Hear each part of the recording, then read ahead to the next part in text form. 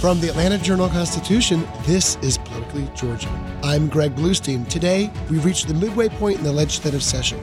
The Senate has passed a bill calling for a tax holiday on guns and ammunition. The Second Amendment sales tax holiday is intended to encourage hunting, conservation, and tourism in the state of Georgia. How will it fare as it moves to the House? We'll talk to the bill's sponsor, Senator Jason Anavitarte. I'm Patricia Murphy. Because I think it's possible that the facts alleged by the defendant could result in disqualification, I think an evidentiary hearing must occur. Fulton County DA Fonnie Willis and Special Prosecutor Nathan Wade will have to testify about their romantic relationship in court on Thursday.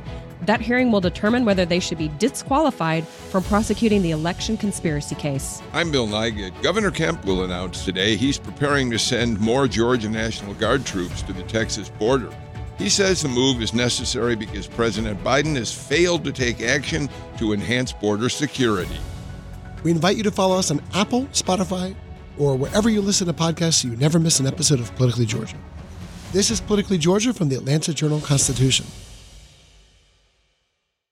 In Atlanta, one voice has stood out for over 4 decades. An AJC original, The Monica Pearson Show. Let's talk about how you got to ESPN. Revealing interviews. You are known as America's doctor, but I want to know who you were before that. When you have a different name, you have different color skin, it can be tough. With Atlanta's most famous faces as you've never seen them before. I'm telling my story. This is the American dream. The Monica Pearson Show, streaming now on AJC.com. I'm joined in the studio by Bill Nigut and remotely by Patricia Murphy. Hey, guys. Good to see you. Hey, Greg. Good to be here, Greg. Haven't seen either of you since Super Bowl Sunday. And my big question is actually for you, Patricia. How much of the game did you make it? Because my 10-year-old made it the entire game and was in a catatonic state by 11:15. My 13-year-old did not make it the entire game. How long did you make it? So, Greg, I actually threw a Super Bowl party that may come as a surprise. Oh, I should have invited you. I'm sorry. That's why it comes as a surprise to you. But so I threw a Super Bowl party, but at halftime, after I watched Usher, I'm like, y'all can stay as long as you want. I'm going to bed. And I mean, people stayed for the whole game. So but I definitely did not make it past Usher. And Bill, you've turned into a hardcore NFL fan. All of a sudden, out of nowhere, and I realized why. When you watch the athleticism, the incredible skill of a guy like Patrick Mahomes, it's hard not to want to just absorb that. He's a remarkable athlete, and he's made me a fan of the NFL. And of course, I have nothing against the Travis Kelce Taylor Swift romance. I think it's very sweet. And my kids and all their friends were watching it very intently, counting how many times Taylor Swift made it on screen, which was 15, 20? She got in there more than they usually show her on NFL games. And I don't blame them. Okay, we are joined right now by State Senator Jason Anavitarte to tell us all about Taylor Swift. No. I can tell you a lot about Taylor Swift. Yes. Senator Anavitarte is one of the top Republicans in the chamber and one of the state's most prominent Hispanic politicians. Senator, thanks for joining us. Thanks. Great to talk to y'all this morning. And I hope y'all had a fun Super Bowl. Did you make it the whole game? Well, my 8th grader made me almost stay the entire game because she's a big Swiftie fan. And so we watched every moment to the end. I'm a big Patriots fan, so watching Patrick Mahomes, win was kind of interesting. But, my daughter was up for Taylor Swift. So interesting is your way of saying demoralizing. Well, Senator, let's start with some of the news coming today because Governor Kemp in a few hours is going to announce new steps to send more Georgia National Guard troops to the border and send other resources to help Texas in its standoff against the federal government, but also to tighten border controls. This comes as Republicans in your chamber passed a resolution on Monday condemning President Biden's immigration policies. Democrats say this is a pure political move for posturing's sake.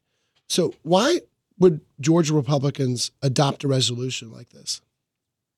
Yeah, so I appreciate the question. I mean, I think where we're at right now is we're seeing states across the country, I think, honestly having to step up and fill the void of what the federal government is not doing right now. I think sending troops, Georgia National Guard troops to the border is not a new thing. I know that in the past. You have folks like Commissioner John King, General John King. I mean, I know he has spent time at the border with Georgia troops actually building the wall historically.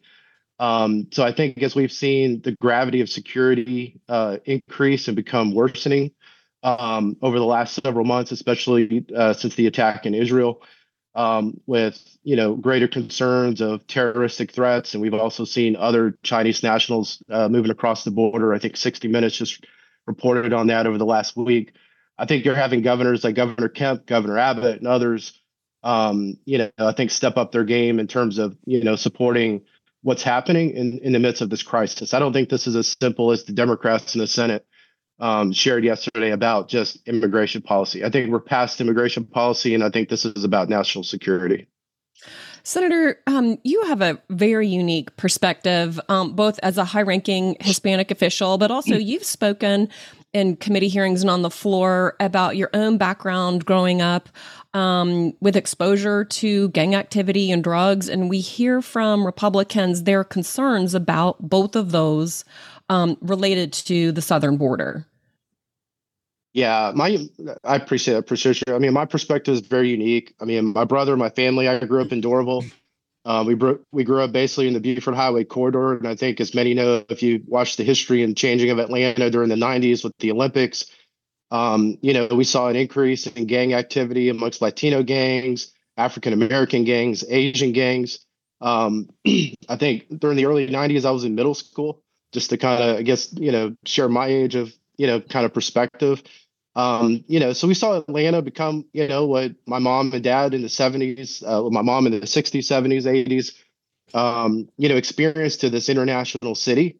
So, when I hear leaders talk about human trafficking, trafficking of drugs and things like that, that's not new to Atlanta. I think that's something that's probably been around, but I think the frequency, the volume, unfortunately, in these crimes and in these things that we're seeing in the environment are worsening. But I think a lot of it's because of national security policy, increases in population.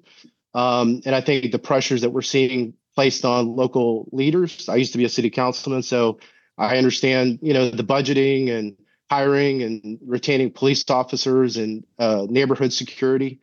So I think all of those things are taken into account, in addition to, I think, the national discussion of what's going on literally on the Arizona-Texas border across the country. So, I do have a very unique lens in terms of how I view things. Senator, I've said on the show on any number of occasions now that there's no question that the Biden administration early on had an opportunity to address the border more fully.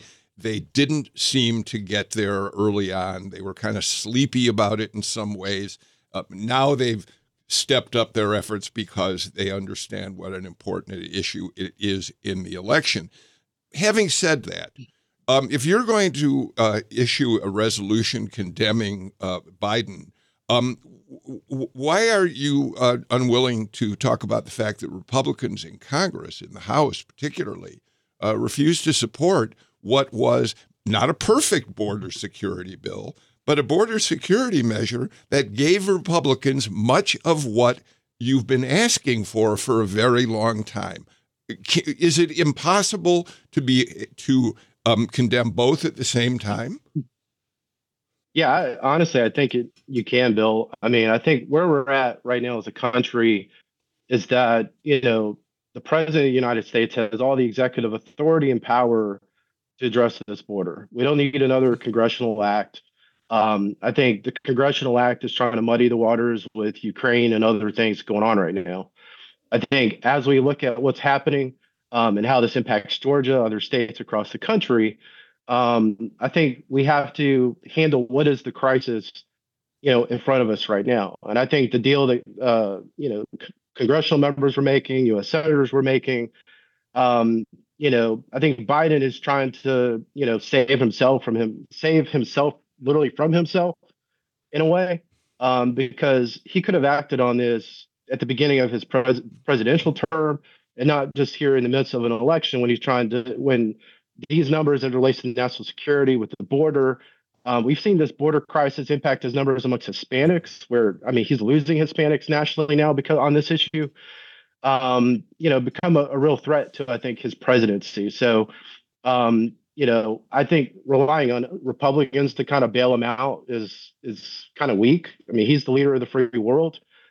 He should act on it. And just because he had an epiphany that, hey, I have a border crisis and now wants to act on it, it's a little too late. And I think the American people and Georgians across the state are seeing that right now. Senator, I hear you. But what was your personal reaction when Republicans in Congress scuttled that border deal that many who have long supported tougher border security measures have proposed, that Republicans in the Senate negotiated, that unions along the border of law enforcement officials also backed?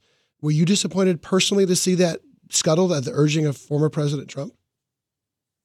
No, I mean, what I was disappointed is that we're not using our executive power to basically secure the border. I mean, that was my initial reaction, just kind of right off the cuff, was why is the president not just handling this himself, working with law enforcement, our federal partners, our state partners, instead of arguing with Governor Abbott, going to court, all this stuff going on.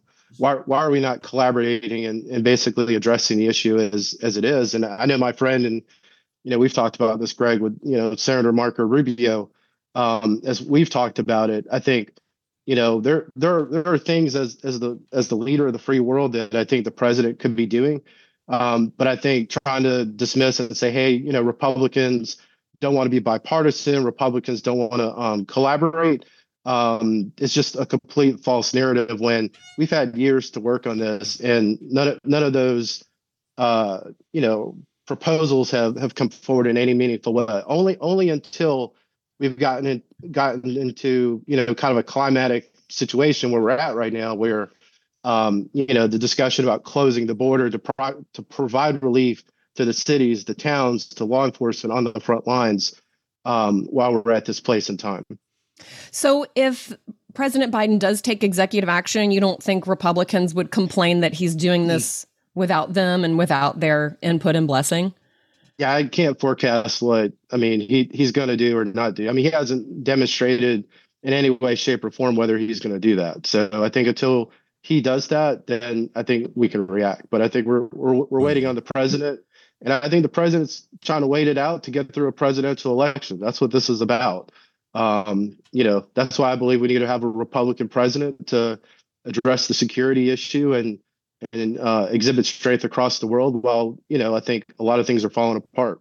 Senator, one other quick thing about the border and about what the president can do with executive actions. I do think it's important to point out that under former President Trump, 14 executive actions that he proposed to strengthen border security were struck down by federal courts as being outside the jurisdiction of a president. So there are limits to the executive actions that a president can take, as former President Trump learned himself. Yeah, and that's the case. And I think, as you go through that process, I think that's why we have three branches of government. And, I think everybody has the right to, as we've seen on numerous issues, the opportunity to challenge one another in court. But I think, the leadership right now is what's missing in terms of how we're going to move on and have a long-term discussion about border security. But it's not just the border security, it's about national security. It's about, what does this mean in terms of creating a border that's allowing potential terrorists from other parts of the world to infiltrate America? We're seeing Chinese nationals coming through the border and leveraging information from TikTok, which we all know TikTok is owned by the communist regime in China, and pushing information. So all of these things in some way, I don't think it's just, coincidence that they're happening. I think this is kind of, in 2024, the new world we're living in terms of national security. I don't view it as simple as, the security policies that under President Bush or even President Reagan, which I heard my colleagues, go back 30, 40 years citing, which, maybe some of their arguments are fair in a small way, but the technology in the world we live in is so much more different than under President Reagan or Clinton, today. So I think we're living in a completely national security world right now. Sarah, let's switch gears a little bit. Let's talk about the legislation that you sponsored that passed a couple of days ago. You call it the Second Amendment sales tax holiday. It's intended, in your view, to encourage hunting, conservation, tourism. Basically, it calls for a sales tax holiday on guns and ammunition. You received a lot of criticism from Democrats and others who noted that there are no other sales tax holidays anymore. There's not a back-to-school sales tax holiday. There's other sales tax holidays that were on the books have lapsed. And I'm going to read you something that State Senator Jason Estevez, one of your colleagues, one of your friends a Democrat in the state Senate, said on social media: exempting handguns and ammo from taxes instead of baby diapers, feminine products, and school supplies shows you where the priorities are in this state. So what do you say to critics of that legislation who say, how come there aren't other broader sales tax breaks while there is one, or while there's a proposed one on guns and ammo? So my response, and Jason is a friend, and I know leading up to the debate, I told him I hope he asked me all the hard questions, because it's two Puerto Ricans. We ask each other a lot of hard questions back and forth all the time. So we call it the Jason squared conference, as I tell his wife sometimes. But I think where we're at is, to have a sales tax holiday for our sportsmen, outdoorsmen. I don't think there's anything inappropriate to that. I think taking that debate and then talking about gun control, or that, saving sales tax on ammo or those things, it's going to deter crime or lessen gun violence. I don't think we heard a single data point, in the debate on the Senate floor, as we heard during constitutional carry, and even those arguments weren't real as it relates to what was, crime stats, murder stats, anything like that as it relates to taxes. My wife is a school teacher. She teaches at a high school in Paulding County. All three of my kids go to public schools. If we want to have a sales tax for, markers, pencils, erasers, all those things like we used to have, I'll be the first one to say, let's do it. Somebody just needs to propose it and have a discussion and create a fiscal note. But I think to, go down that pathway is a little bit disingenuous in terms of kind of what we're talking about, trying to, distract from, I think, the discussion and the policy that we're trying to have. So we're trying to promote. So I know you've pitched it as as something for sportsmen and for hunting. The legislation that would apply to all guns and ammunition, and as well as some safety gear, I want to add in there as well. Senator Estevez did do offered an amendment in committee to target this specifically to just hunting gear. Why not do that? Why not at least target it a little bit if it is meant to be only for sportsmen and to promote hunting in the area? Yeah, as I've told Jason, we talked about during committee, and I know he and I've, we've discussed also, and I've said this publicly. I don't know that, the Second Amendment is the Second Amendment, and I'm a believer that, the Second Amendment shouldn't be infringed. It shouldn't have artificial barriers. I think just to kind of label, one group, as hunters, and then assume that a group is maybe, a group of other, types of folks that, handle weapons lawfully is another. I don't know that that's, really an appropriate way. So I think that's why I think the Second Amendment should apply across the board in this case, as it relates to the items that we listed in the bill. That includes gun safes, trigger locks, those things. I know on the Senate floor, just here in a few minutes, we're going to take up Senator Kay Kirkpatrick's gun safe tax holiday, similar to kind of what we had in our Senate bill. So I think the notion that we don't promote gun safety, I think, is a little silly by the Democrats, just to be honest with you. I think, those that promote the Second Amendment and support the Second Amendment want our generation, even the next generation, to, be educated on how to properly handle and carry weapons. I know we have shooting clubs at high schools across the state, and those kinds of things are promoted and supported in all of our communities. So I think it's an issue that impacts all Georgians, but to, I think, get out on the fringe and say that this impacts street violence and those things as it relates to a sales tax, I think is going a little too far. Okay, let's take a quick step back a little bit. Where did the bill come from? Help us understand how you decided to bring this bill. I know there are similar sales tax holidays in other states like South Carolina and Mississippi. How does something like this come to you, and how did you have the idea to bring it to your colleagues? Really, I mean, like most bills that I introduce, I mean, they come from ideas in the community. They come from ideas from Georgians, just in terms of, I won't say doing something different or unique, but I know that as it relates to, I have family members like my father-in-law and others. They're outdoorsmen. They skeet shoot. They do all sorts of different things, duck hunt throughout the year. So I think that's kind of where this came from, is basically our community in West Georgia and other Georgians who had the idea of, let's not tax some of these items before hunting season starts in October. Senator, do you personally support trigger locks and gun safes, and will you vote for a measure that includes that? Or, well, you've already voted. But did you believe those were essential components to this measure? And I ask that in part because, unfortunately, we're talking about this just in the aftermath of a tragic incident in DeKalb County, where a 3-year-old child got a hold of the gun that apparently was left unprotected in the house, shot and killed himself. To what extent do you personally believe trigger locks are essential to prevent that sort of thing from happening?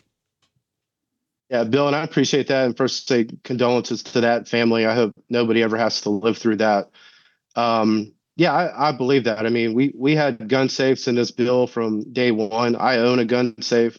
We store weapons in a gun safe. I know, I sort of joked on the Senate floor, people buy gun safes to, put jewelry, personal items in, maybe not necessarily weapons. But I think those things are important. I think Senator Cowsard's amendment in committee to add trigger locks, is a good amendment. I think anything like that, I think is a positive. I think going further, though, in creating, where I know there's been talks of public policy of, tax credits in terms of creating, where basically Georgians would have to enlist themselves on a list to get the credit and things like that. I'm a little wary of those types of policies just because those lead to red flag laws. And I think there's a concern of government intrusion when it comes to that. But I think if it's to enhance safety in the community and it doesn't infringe on the Second Amendment, I think almost everyone in our party supports that. I mean, we believe in lawful weapons carriers. I mean, we believe, as Patricia mentioned at the beginning of the show, many of my friends growing up, carried weapons. I mean, we carried weapons, in our middle school to keep ourselves safe back in the 90s. I mean, that, and unfortunately, for many parents today, that still happens in this day and age. That's not a new, thing in our culture. Do I think it's gotten worse? I don't know if it's gotten worse. I think it's highly more seen because of technology, because of our phones, because of the conversation. But I don't know that, the Second Amendment has changed. And yes, I think we need to have more education. And I think in terms of, we can never have enough education on any topic. Just like we're about to have a conversation on social media later today, this afternoon in committee, on apps and things like that. But, I think that's where it has to start. But also too, I think when we talk about safe communities, working with our local partners, our local law enforcement, our prosecutors, and also community organizations that touch on this topic and provide education across the state. I think that's where investments need to be made. But I think to, infringe on the Second Amendment, I just, I won't go there. Senator, I know you've got to go vote soon, but before we take a break, one last question. You were among the Republicans who initially backed another White House candidate, not just in 2016 when you backed Marco Rubio, but this past election cycle when you initially backed Senator Tim Scott. You've now endorsed Donald Trump. Only a few states have voted, but Donald Trump has a huge leads in most of the early state and national polls we've seen. in your mind, is this Republican race over? And what do you tell Republicans who are still squeamish about Donald Trump, as you apparently were earlier on? Yeah, well, I don't know if I was squeamish. I mean, just to set the record straight, I mean, having chaired Marco's campaign here in 2016, and Tim was a friend and supporter. We traveled to New Hampshire together during that campaign. When Tim called and said, "Hey, I need your help or support," I'm going to help my friend. I think, I do want to joke with, I think Natalie's tweet I saw yesterday that March 12th is kind of the Super Bowl of the primaries. I actually think March 12th in Georgia is going to be the post Super Game show. The post game report. Over. The post game report on reporting what's going to happen on that day. I do think that we probably will still see to Natalie's point. I think we will see a large turnout no matter what, because of the presidential preference primary. But I think kind of what we're seeing because of the topics that you all raised today with the border, other national security issues, I think, what's going on in Israel are top of mind, and inflation, the economy is just, impacting families in such a negative way. I think this thing is over.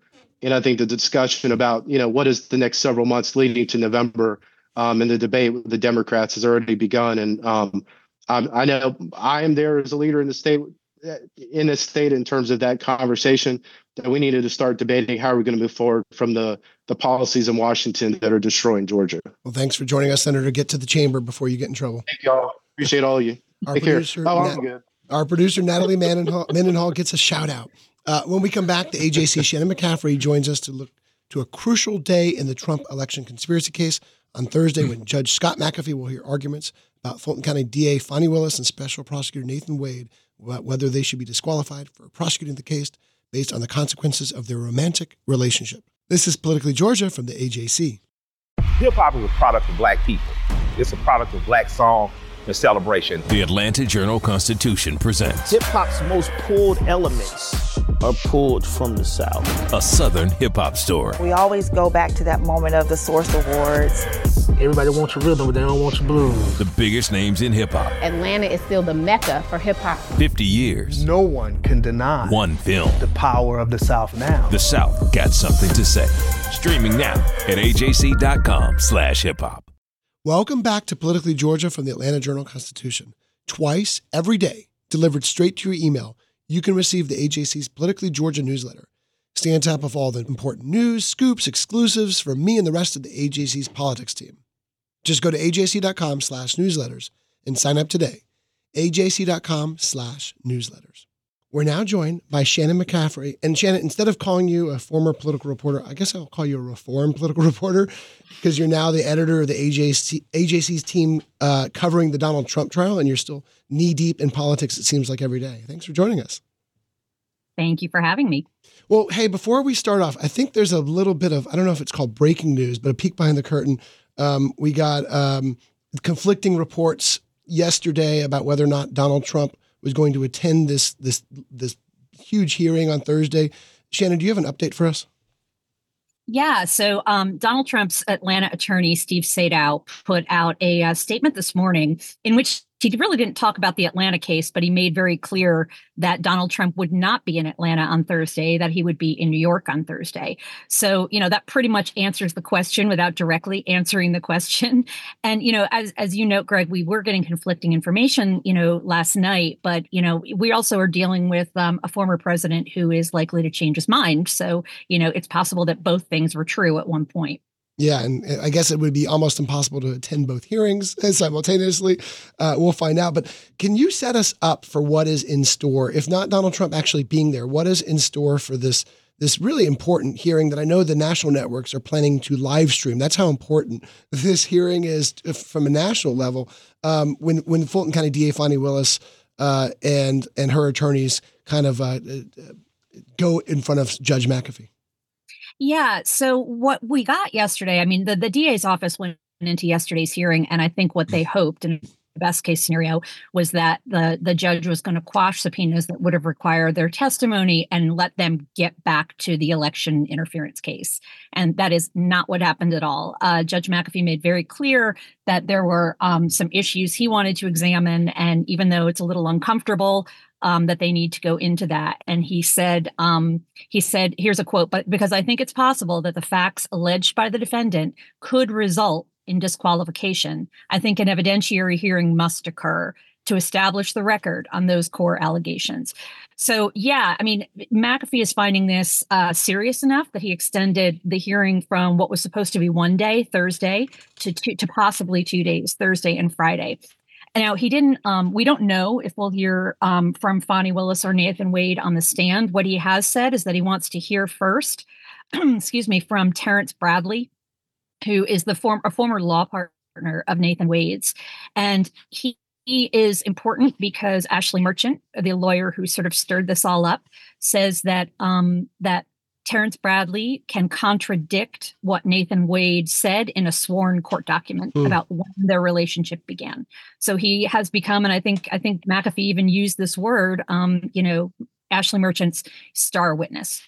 So, Shannon, that quote from Judge McAfee that you just mentioned must have sent a chill up the spine of certainly Fani Willis and Nathan Wade, because everything that we've been told, and I know you all at the Breakdown podcast, as well as the coverage you do for the paper, talk all the time to legal experts, many of whom have said, look, they may have had an inappropriate relationship, but there's no reason to think that it would have anything to do with the ongoing criminal prosecution. That's what we're hearing from an awful lot of people. But here's another thing that I'm curious about your thoughts on.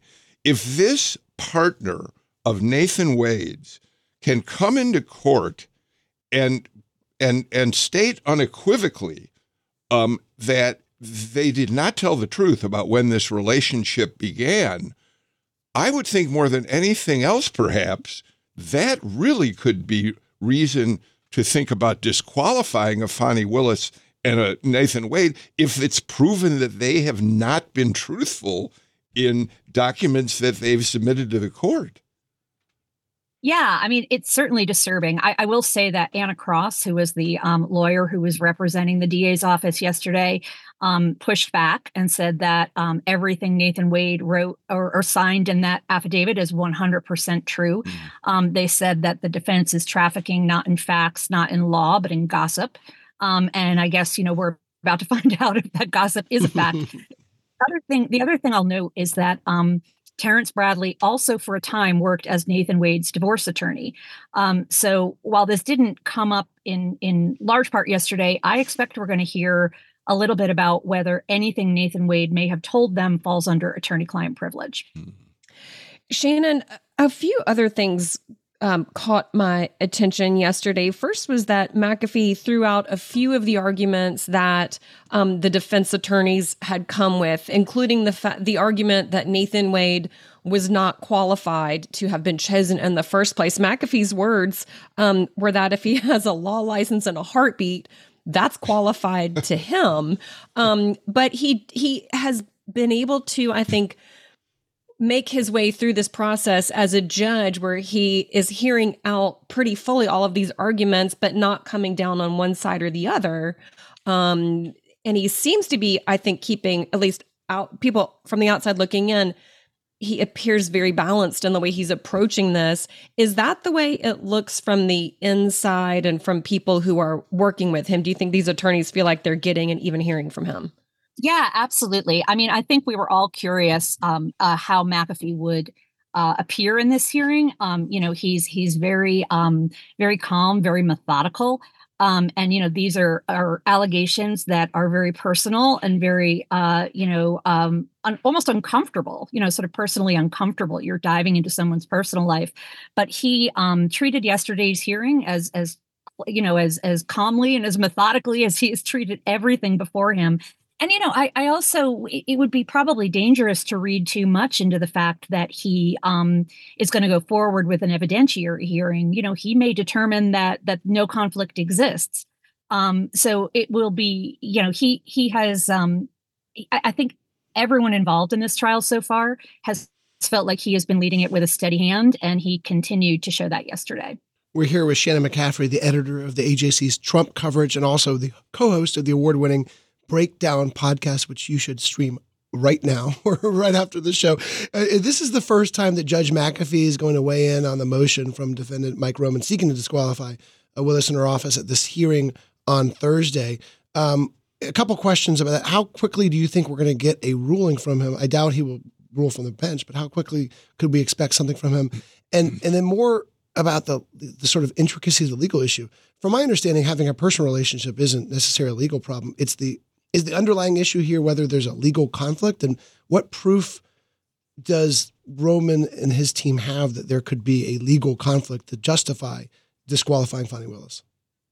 Yeah. So as I think Bill mentioned earlier, a lot of the legal experts have said, a relationship between people on the same side of a case is not only not a conflict, it's not unusual. But what McAfee really honed in on yesterday, and Patricia, you're right, he did kind of just push aside some of these other arguments in terms of his qualifications and his background. What McAfee really honed in on yesterday was whether this relationship had a financial benefit.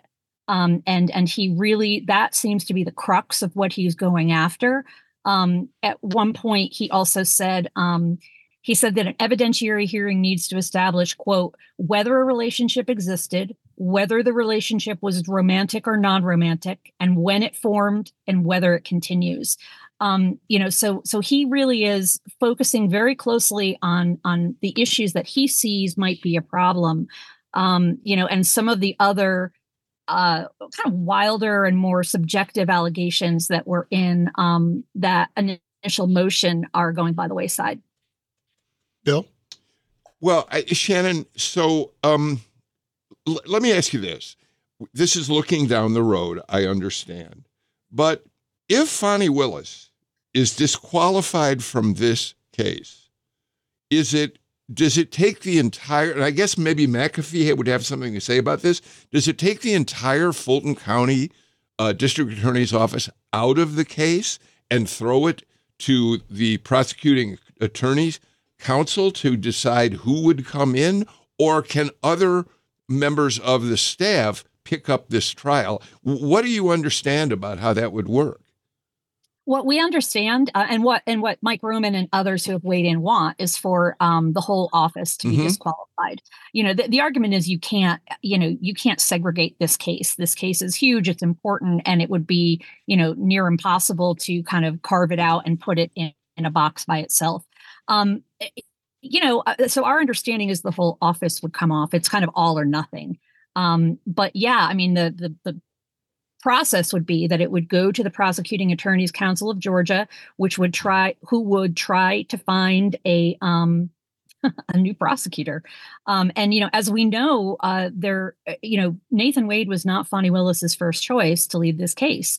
She reached out to a few other people who said no, including former Governor Roy Barnes. Absolutely. And they said, there could be various reasons, but what we know is that they've said no because of the time commitment. This is years of your life and the potential violence. So I don't know if it's going to be easy to find someone who would want to take this on, especially midstream. Well, we also have the issue of whether Pete Skandalakis, who has had the decision-making power to find another prosecutor in the Burt Jones case, when Burt Jones was severed from the Fulton County case, has months and months later not found someone to do that. Now, I don't know whether that's because nobody wants to take it on or whether Skandalakis has been waiting for something to happen. So we have no idea of how he would move on this either, right? That's right. Yeah. And I mean, that process really all happens behind the scenes. And I think it's also, important to note, as I know you've noted in various stories, Greg and Patricia, that, the state legislature controls their budget.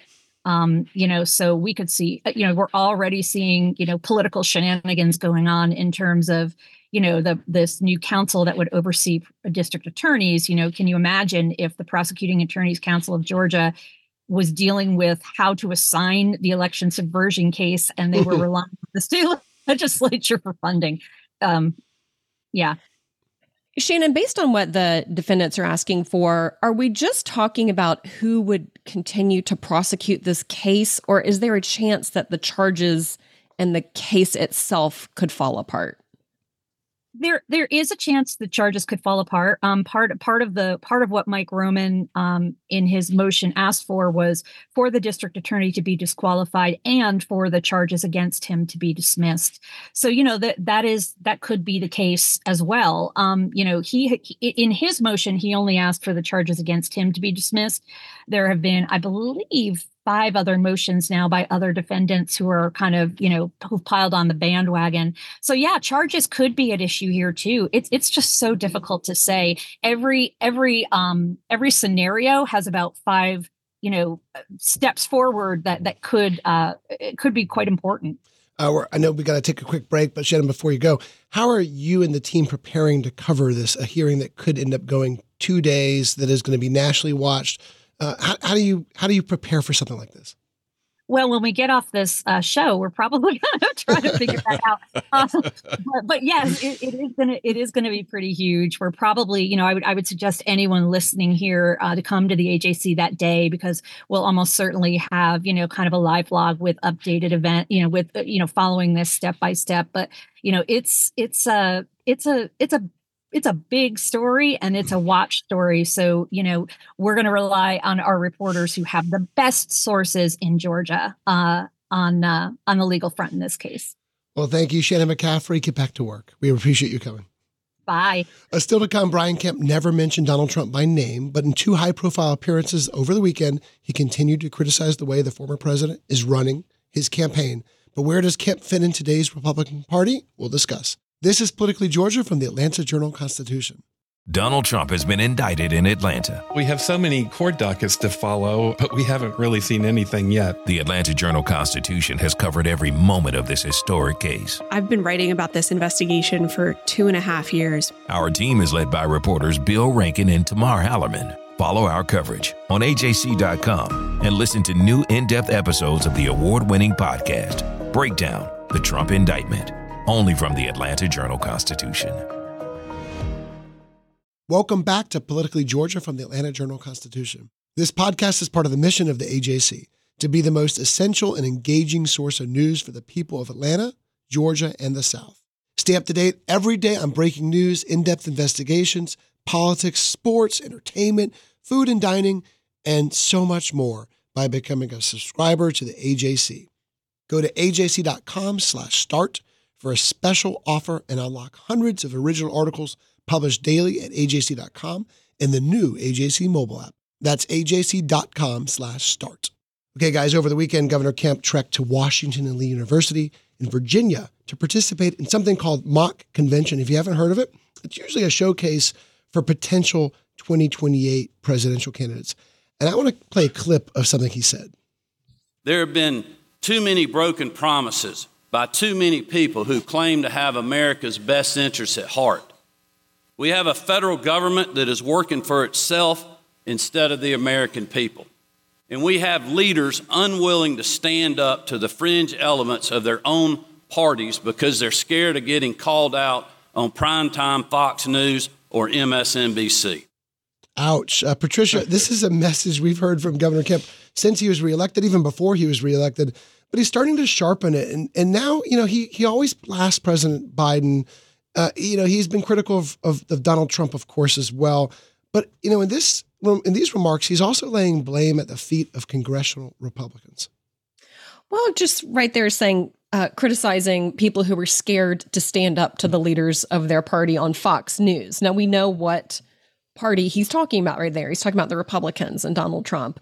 And Kemp is continuing to occupy this very unique space where he is able to criticize the things that Donald Trump does, now even criticizing people who support Donald Trump without really naming names. So he's on a bit of an island, but it's kind of an island people wouldn't mind going to. I think he's showing other Republicans the way it can be done. And I think he has deep, deep anxieties that Donald Trump is going to lose this election for Republicans when it should be easily winnable otherwise. Patricia, I think it's so interesting you talk about him being sort of on an island.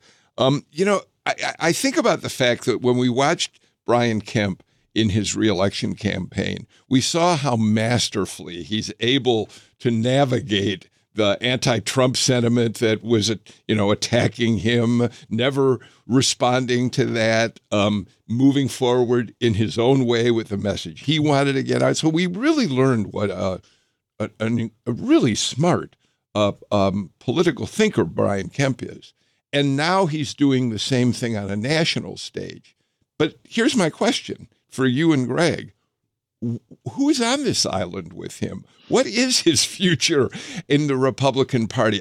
Are we thinking we're going to go through this Trump cycle and eventually Republicans will, forget about Trump and decide to move back in another direction and Kemp will be there to lead the way?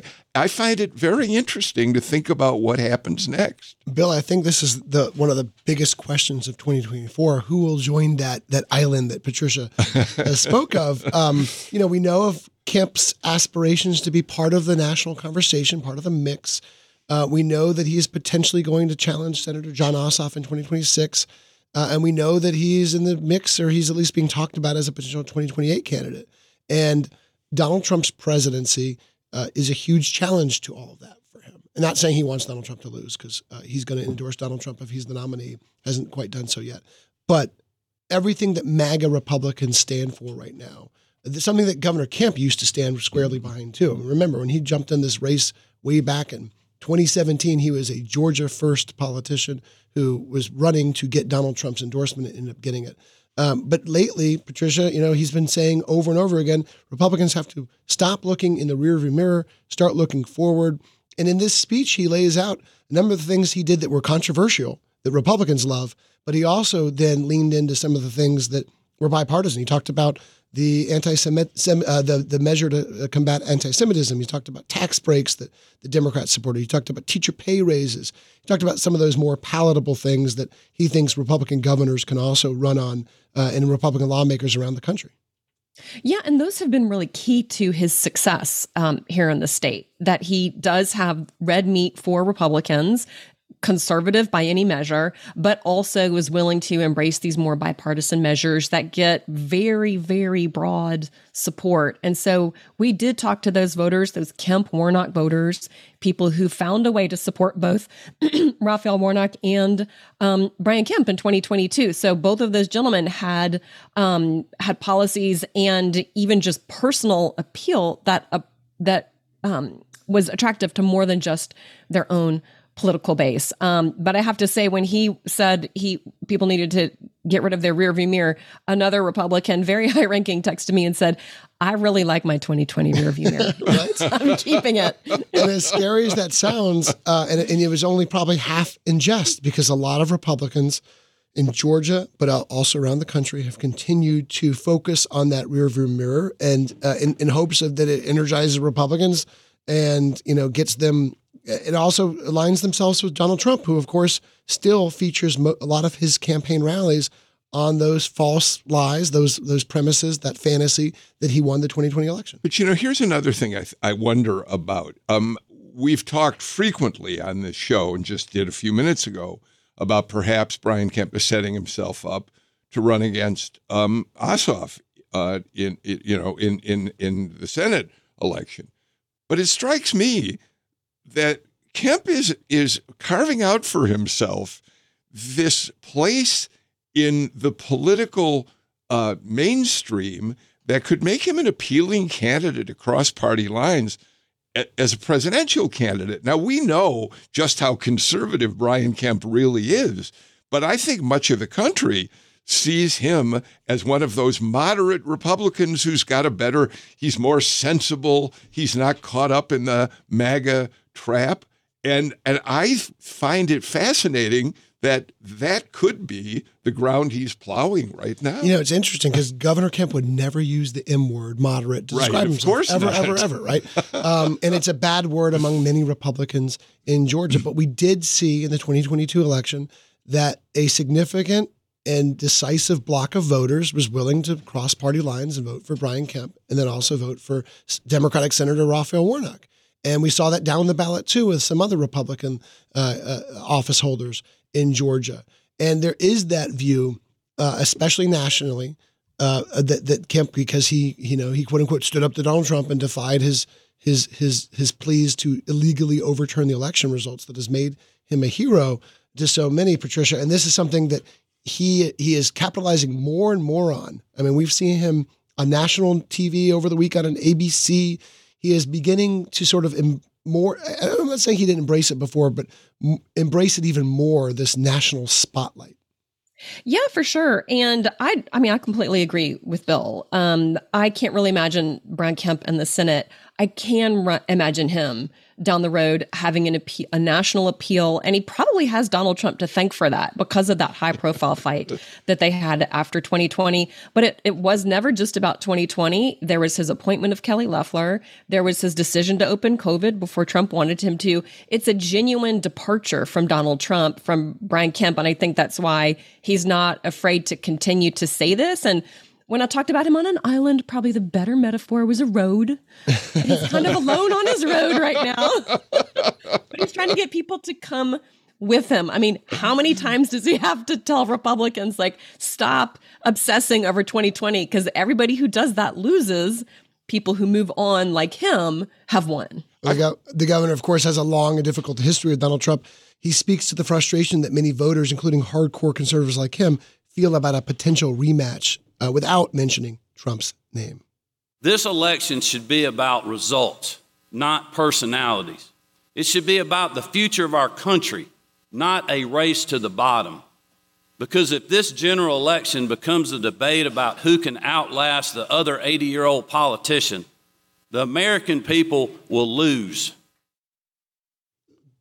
Bill, those remarks kind of speak to the dread that a lot of Americans see. And we've had polls that signify this, right? A lot of Democrats aren't enthusiastic about Biden being on the ballot again. A lot of Republicans aren't enthusiastic about Trump being on the ballot again. But this looks like where we're going. Yeah, absolutely. But here's what I'm wondering about. Mm-hmm. How jealous is Jeff Duncan of the path that Kemp is carving out right now? Jeff Duncan was GOP 2.0. He was the leader of this whole escape from Trump and the MAGA movement. And now he has been replaced, at least for the time being, by Brian Kemp. Well, you got to stay in the arena to win the fight. That's right. Guys, a couple more things we're watching today before we close out the show. There are two special elections underway in Georgia right now. One for a state Senate seat in West Georgia, another for a state House seat near Augusta. But the one that's captured the most attention is that second one, the five-way race that features 21-year-old CJ Pearson, a pro-Donald Trump social media personality, against several other candidates, but the leading one is Gary Richardson, a former Columbia County Commissioner. Patricia, this is someone that, as we mentioned about Kemp fighting those battles against MAGA Republicans, Governor Kemp's political machine has taken aim at CJ Pearson. Yeah, they've gone right after CJ Pearson. They've gotten involved directly in that state House primary, which just isn't something that typically happens. You don't see the Kemp machine getting involved in this. It's very personal, I think, for them as well, because if you go into the logs of legal history, you'll see Pearson v. Kemp when Pearson sued Governor Kemp over the 2020 election results. Yes, you will. And we'll have plenty more on that tomorrow in tomorrow's show with all the updates. Well, that is all the time we have for today's podcast. You can now hear Politically Georgia live weekday mornings at 10 on 90.1 WABE in Atlanta. Or follow Politically Georgia on your favorite podcast app and hear new episodes every afternoon. And if you like what you hear, leave us a review and share Politically Georgia with a friend. Join us again Wednesday for Politically Georgia from the Atlanta Journal-Constitution.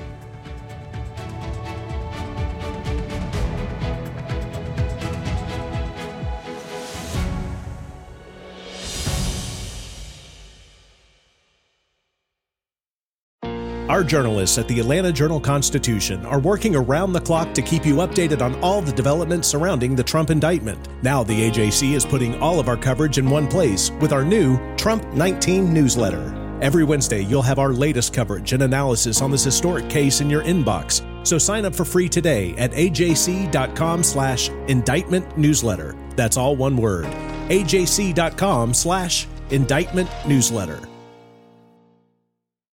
I'm Ernie Suggs, race and culture reporter for the Atlanta Journal-Constitution.